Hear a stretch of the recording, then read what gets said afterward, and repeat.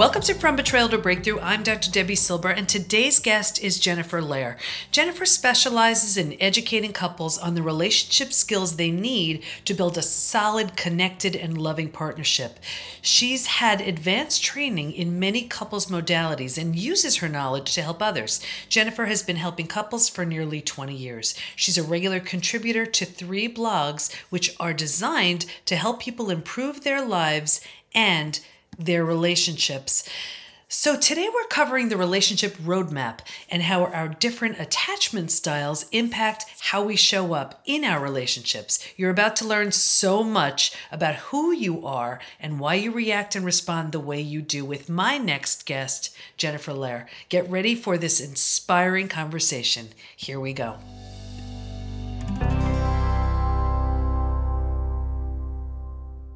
Okay, everybody, we're with Jennifer Lair today, and we're going to be talking about building intimacy and trust after betrayal. And we know that's not easier said than done. It takes a tremendous amount of work, consistency, focus, persistence, grit, all of it.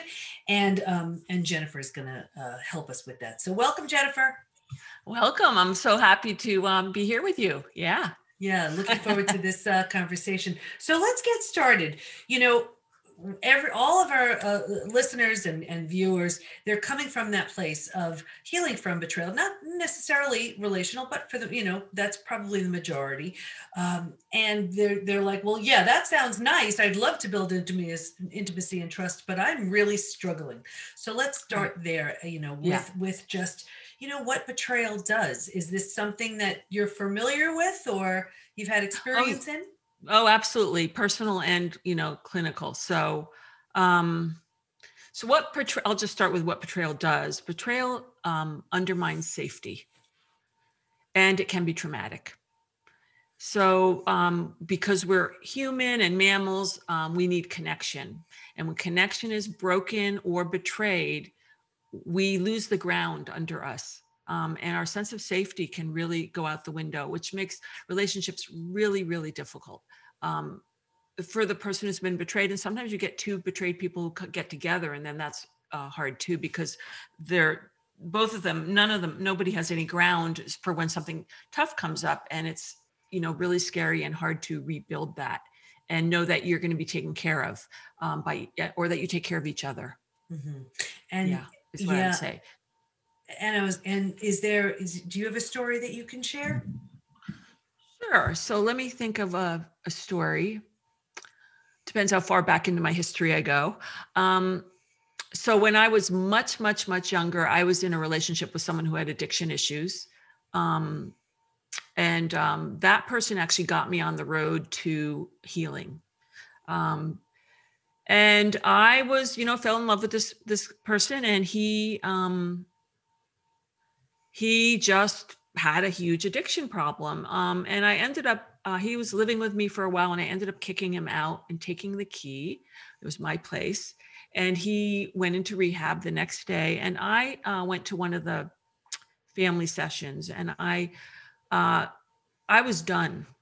But in that session, he said to me that he said, you feel so far from me, and I need you. And I wasn't able to hold that pulled me back in. And I spent another, I believe, 3.5 years in that relationship before I built the strength I needed to build in myself to get out of it. And he did things like stole my camera and sold it for drugs. And I was, I did a lot of photography. It was like something that was really important, very core to who I am.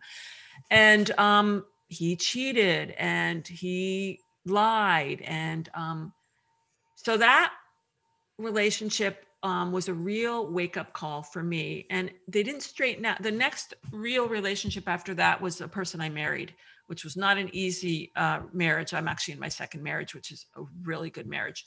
But it was a lot of work, internal work in myself, that to build who I was up, that I could, how did I let this happen? How did I get stuck in this? Why, and I had to build my own muscle.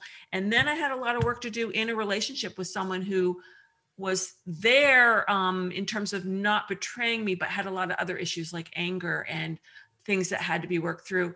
And I did a lot of work there. And then I ended that marriage, and I'm in my second marriage. I've been with my husband for 12 years now, and very, very happy marriage. But it wasn't easy getting from where I was to where I am. So what, because I know so many of my listeners and viewers, they're like, okay, well, they were in, or they are in that troublesome relationship. What did you do to get out of it? And how did you know you were feeling better, thinking of things differently? What Right. did you do? So for me, my path, and everybody has different paths. My path was getting into a 12-step group. I got into Al-Anon, and I did it consistently for 3 years, and then less frequently for another at least 4 more years.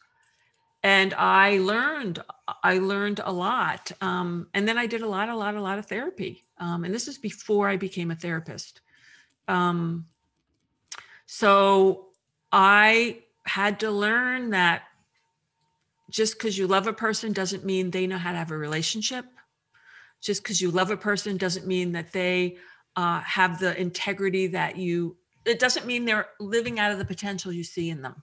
Mhm. You might see their soul, but their actual character structure has big problems. It's learning that maybe I am giving too much of myself away to keep this relationship because of my own deficits or my own wounding from growing up. I learned that didn't have to control everything. I was more, addiction type relationships bring up I'm going to call it the co-person. I don't know what the right word is, but there's a need to control because everything's in chaos and so unsafe. And so that brought that out in me full force. And I just had a lot of things happen in my life that were wake up calls. And I had to go, okay, at some point I said, there's something in me that needs to be addressed. I have to change something in me because I can't change the situation. I don't know why this happened, but it did. And it really just put me on the road to um, therapeutic work and looking within and rebuilding the parts of myself that weren't strong enough or were in some way not lined up right. Mhm. Yeah. You know, let's move from there and let's talk about attachment theory. Okay. What is it, and how do we know if we're Yeah. struggling? So,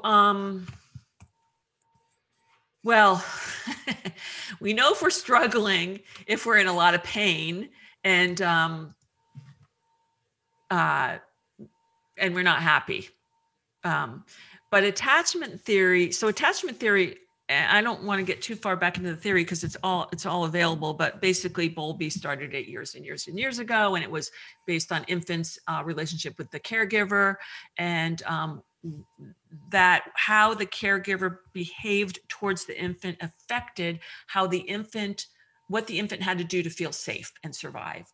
So if the caregiver, will give you a couple very sort of coarse examples. If the caregiver dismissed the baby and child's feelings over and over and over again, that particular child would probably grow up into a person who was not in touch with his or her feelings because they weren't honored. And so that person might have a hard time connecting with their feelings and navigating through a relationship in an emotional way. Instead, they're probably going to act out. The feelings will explode out and act out, is one possibility, or they'll be walled off. There's different things.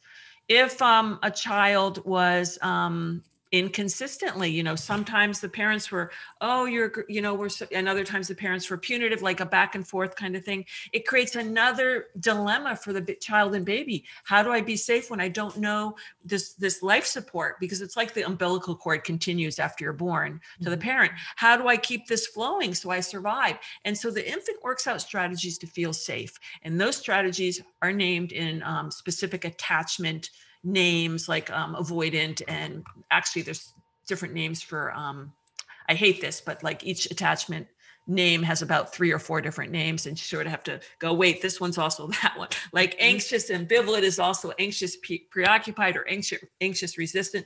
But basically what they're talking about is dynamics. So if you are someone who pursues relationships because you're afraid of abandonment, that is a different dynamic than someone who pulls out of relationships because they are not able to either honor the relationship or they've cut off in some way. So there's these different ways.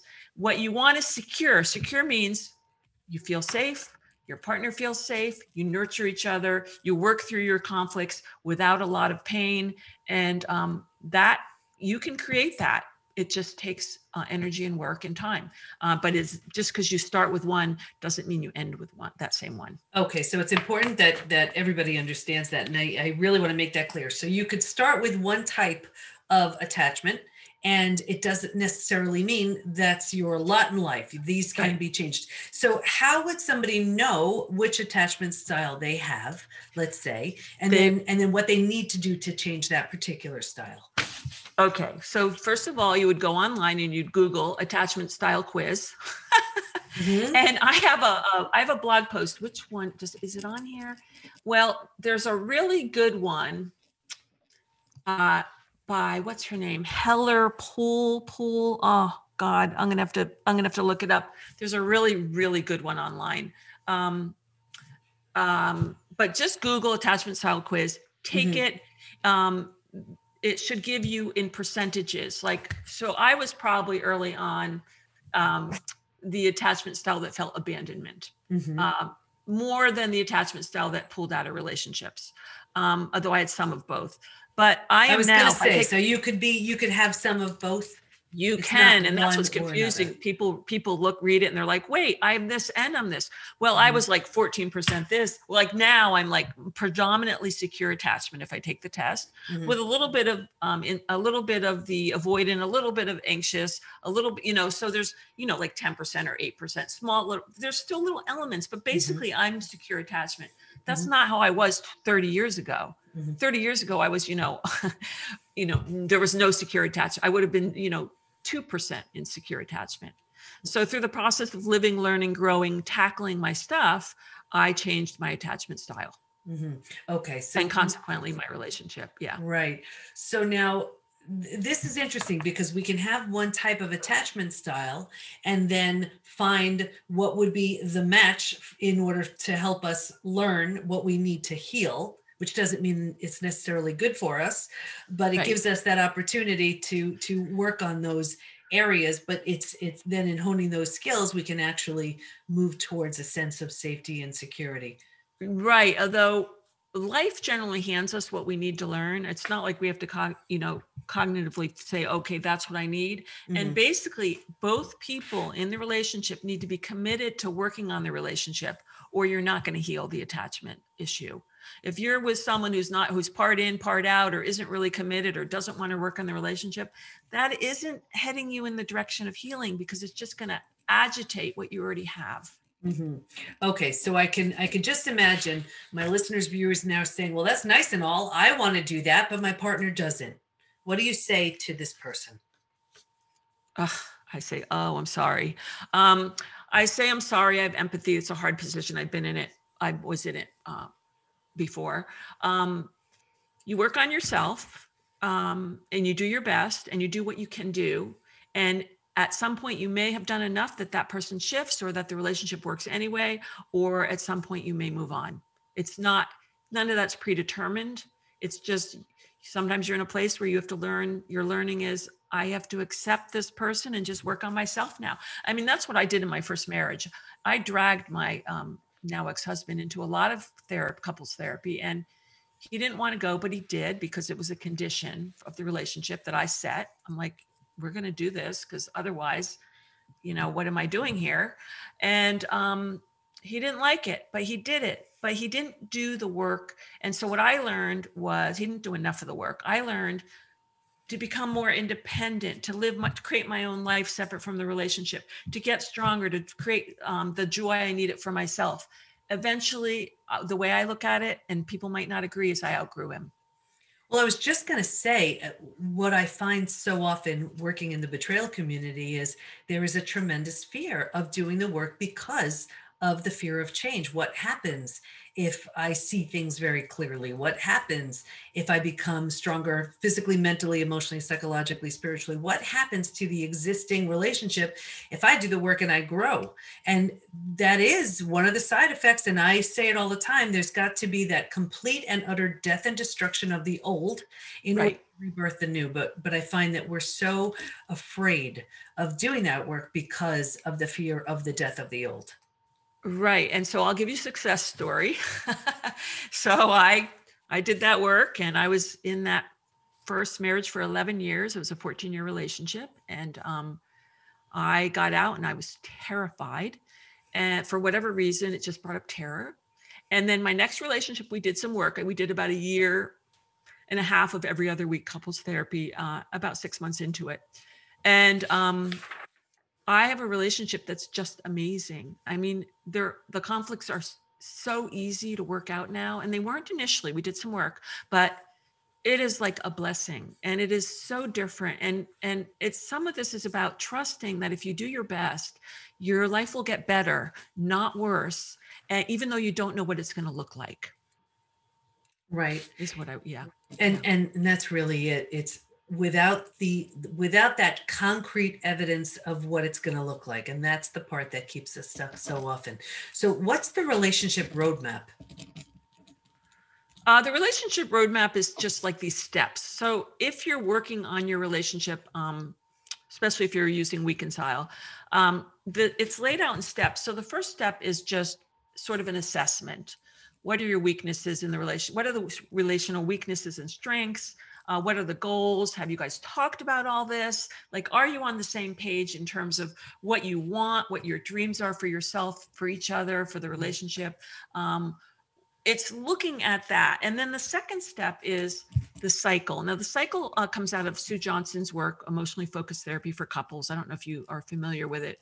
You are. And she talks about looking at the behavioral pattern, because the actions can cause great damage. So if someone has an anger problem and they, hit you, or are always slamming the door or screaming at you, that's behavior that, regardless of what else is going on, that behavior will stop everything dead in its tracks. It is not a safe relationship. You're not going to have the connection you want.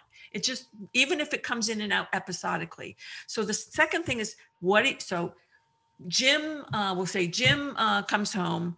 Nancy hasn't made dinner. Jim is upset.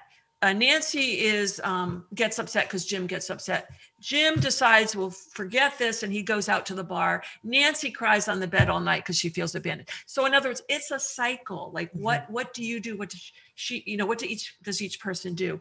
And it can be very little, tiny, intricate things. It doesn't have to be like a big thing like I just demonstrated. And so once you identify the cycle, you have to decide that both people are responsible for the cycle. The angry person is responsible for his or her anger. The person who's crying on the bed is responsible for that way of communicating. Both people are responsible for what they're doing. And that cycle is the problem, not the two individuals. The next step is... And I'll stop you right there. Even before that cycle becomes just this pattern, this habit, and that's what's to be expected. So it's almost like, this comes to mind. I have 4 kids, and I'll never forget, my youngest son was so used to me making meals that he didn't like. It's just the way it is. And I remember, I'll never forget, he walks into the kitchen one day and he says, "What did you make?" "I don't like that." Full-blown temper tantrum. I did not even tell him what I was making. And he was so conditioned to not like it that before I even said a word, he was on the floor crying.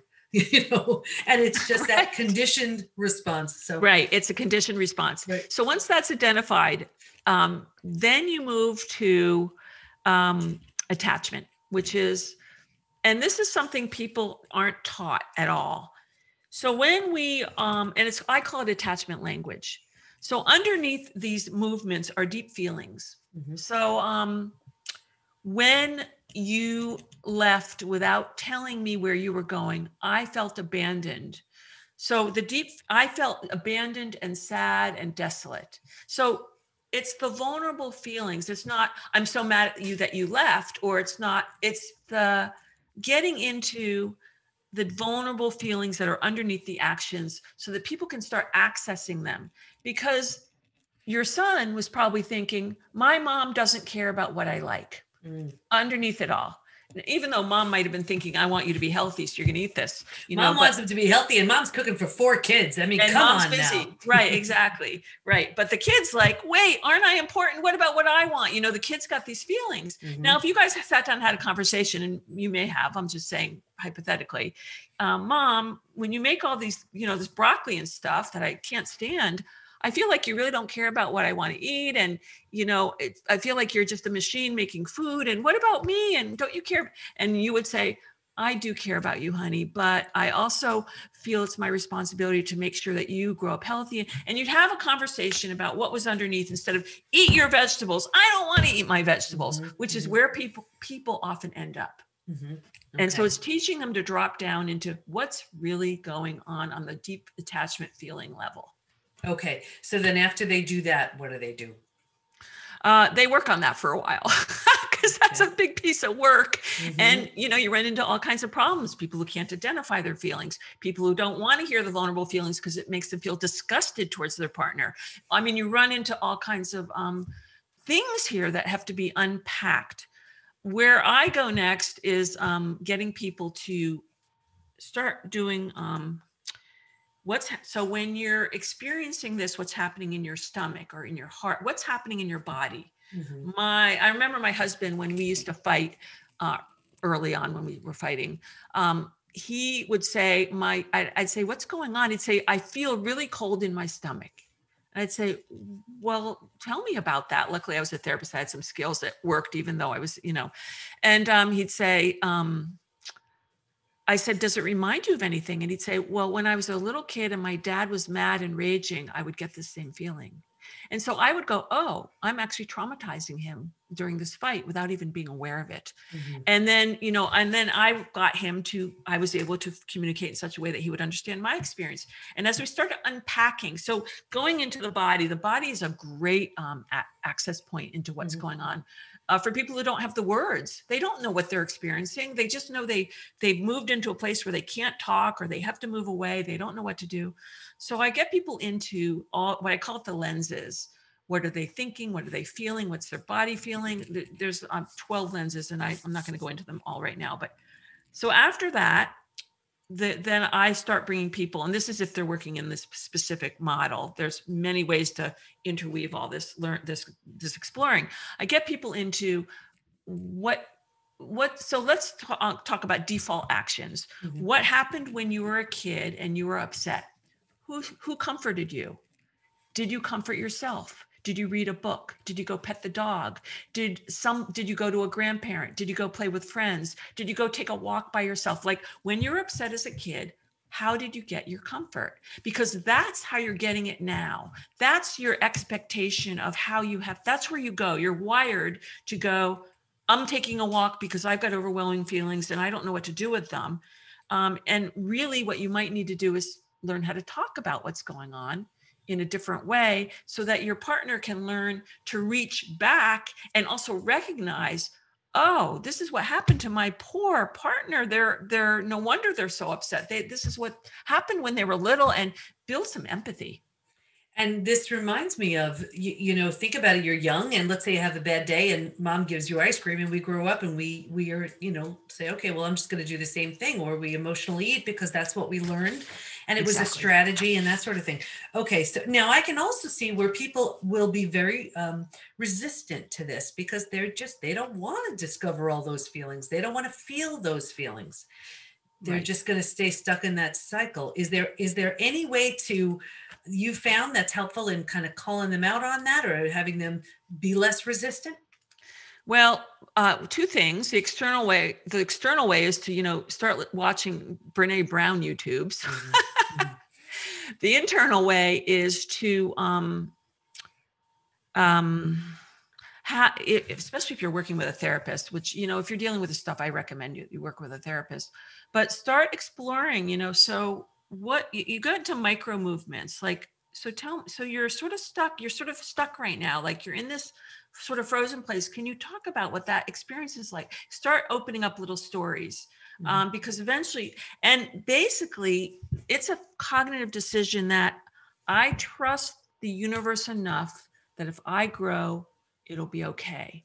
And that joy comes from experiencing the good and the bad feelings. And to not experience my feelings means I'm not fully alive. Mm-hmm. And you really have to make a decision that it's worth doing and do it. And that's very helpful. And you mentioned trust, and trust is a huge factor in the betrayal community. I mean, my book is called Trust Again, for exactly for that reason. And there are steps and processes to trust again. So, how do you recommend we learn to trust again after and build intimacy after betrayal? Well, in terms of working in an actual relationship, you want the person who betrayed the trust needs to feel remorse, not necessarily for the act that betrayed, but for the hurt it caused the other person. So in order to rebuild trust with another person, that person has to be able to feel and communicate their remorse. Without that, it's a no-go. There's nowhere to go. So that is the most important thing. The other thing that has to happen, and this is something I run into a lot working with people, is often the person who's done the betrayal doesn't want to rehash it over and over again because they have shame, but they have to. They have to let the person who's been betrayed ask a million questions. Tell me again. We have to talk about this again. I need to see your phone. All that has to be allowed, because until the person who's been betrayed feels like they have the freedom to hash this out until they find their feet, the person who did the betrayal has to give that to them. It's really, really important. So that's, and then to ultimately heal it, the betrayed has to be willing to forgive. But that's down the line. There's a lot of work that has to happen first. Yeah, this is very consistent with what I teach in our community. So let's dive into forgiveness a little bit. And everybody has their own way of explaining it, expressing it, teaching it. What's your way of teaching people forgiveness?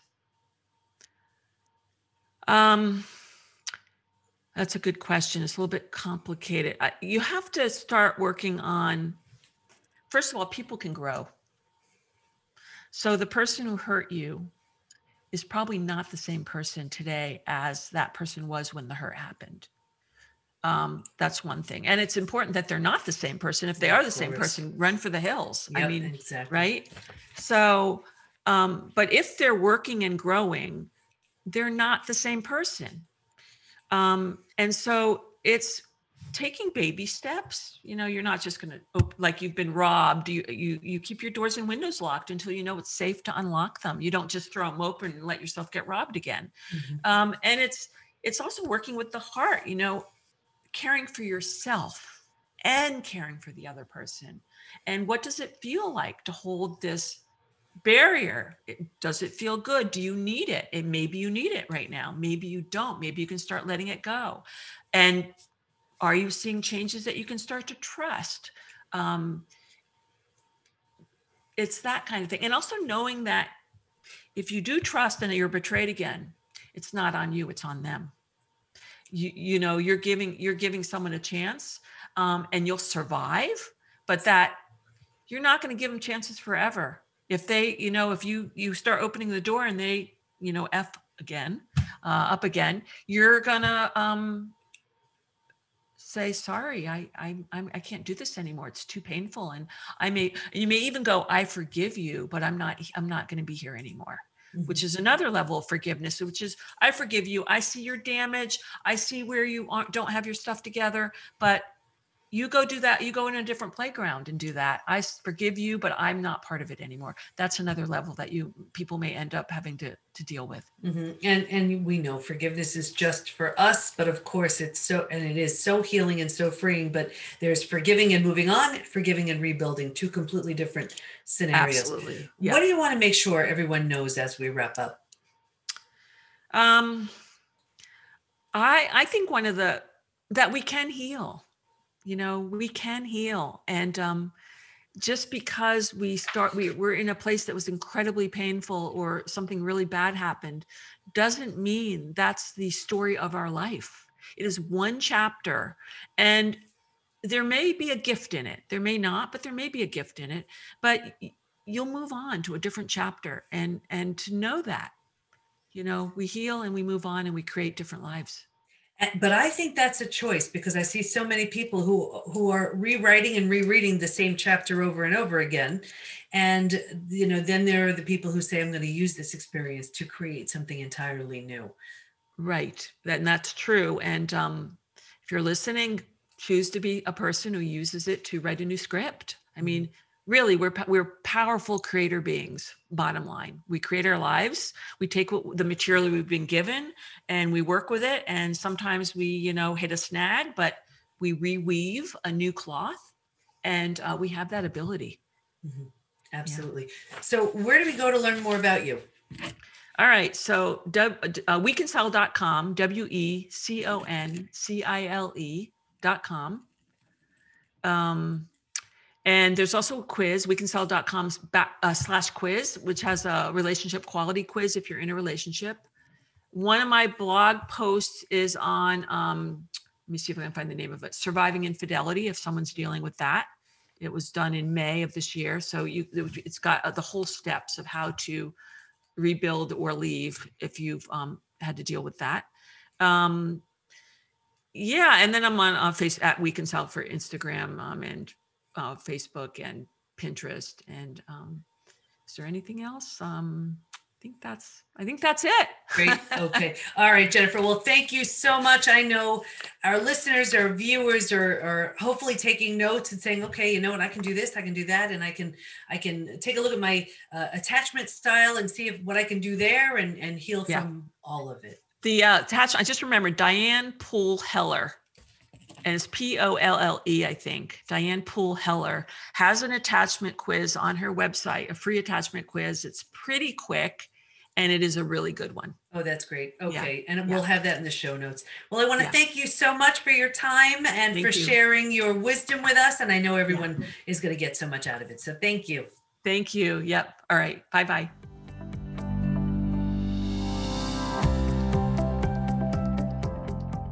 I learned a lot. Did you? Stay in touch with Jennifer by going to wecancile.com, and we'll have all of her information in the show notes at thepbtinstitute.com/podcast. Here's my biggest takeaway: the relationship roadmap. 1, do an assessment to find the strengths, the weaknesses, the goals. 2, assess and notice the cycle you're in and cycles relationships go through. 3, identify the attachment language. 4, note what's happening in your body. 5, assess default actions by asking yourself questions like, who comforted you when you were upset, or how did you find comfort? The more we know about who we are, the more we understand why we do what we do and how we can change what no longer serves. Like the show? Please subscribe, rate, and review. And of course, if you know someone who's struggling to heal from a betrayal, be sure to tell them about the show. And if you haven't already, be sure to take the Post-Betrayal Syndrome quiz, which you can find at thepbtinstitute.com/quiz. Thanks for listening. Can't wait to be with you next time. And here's to your breakthrough.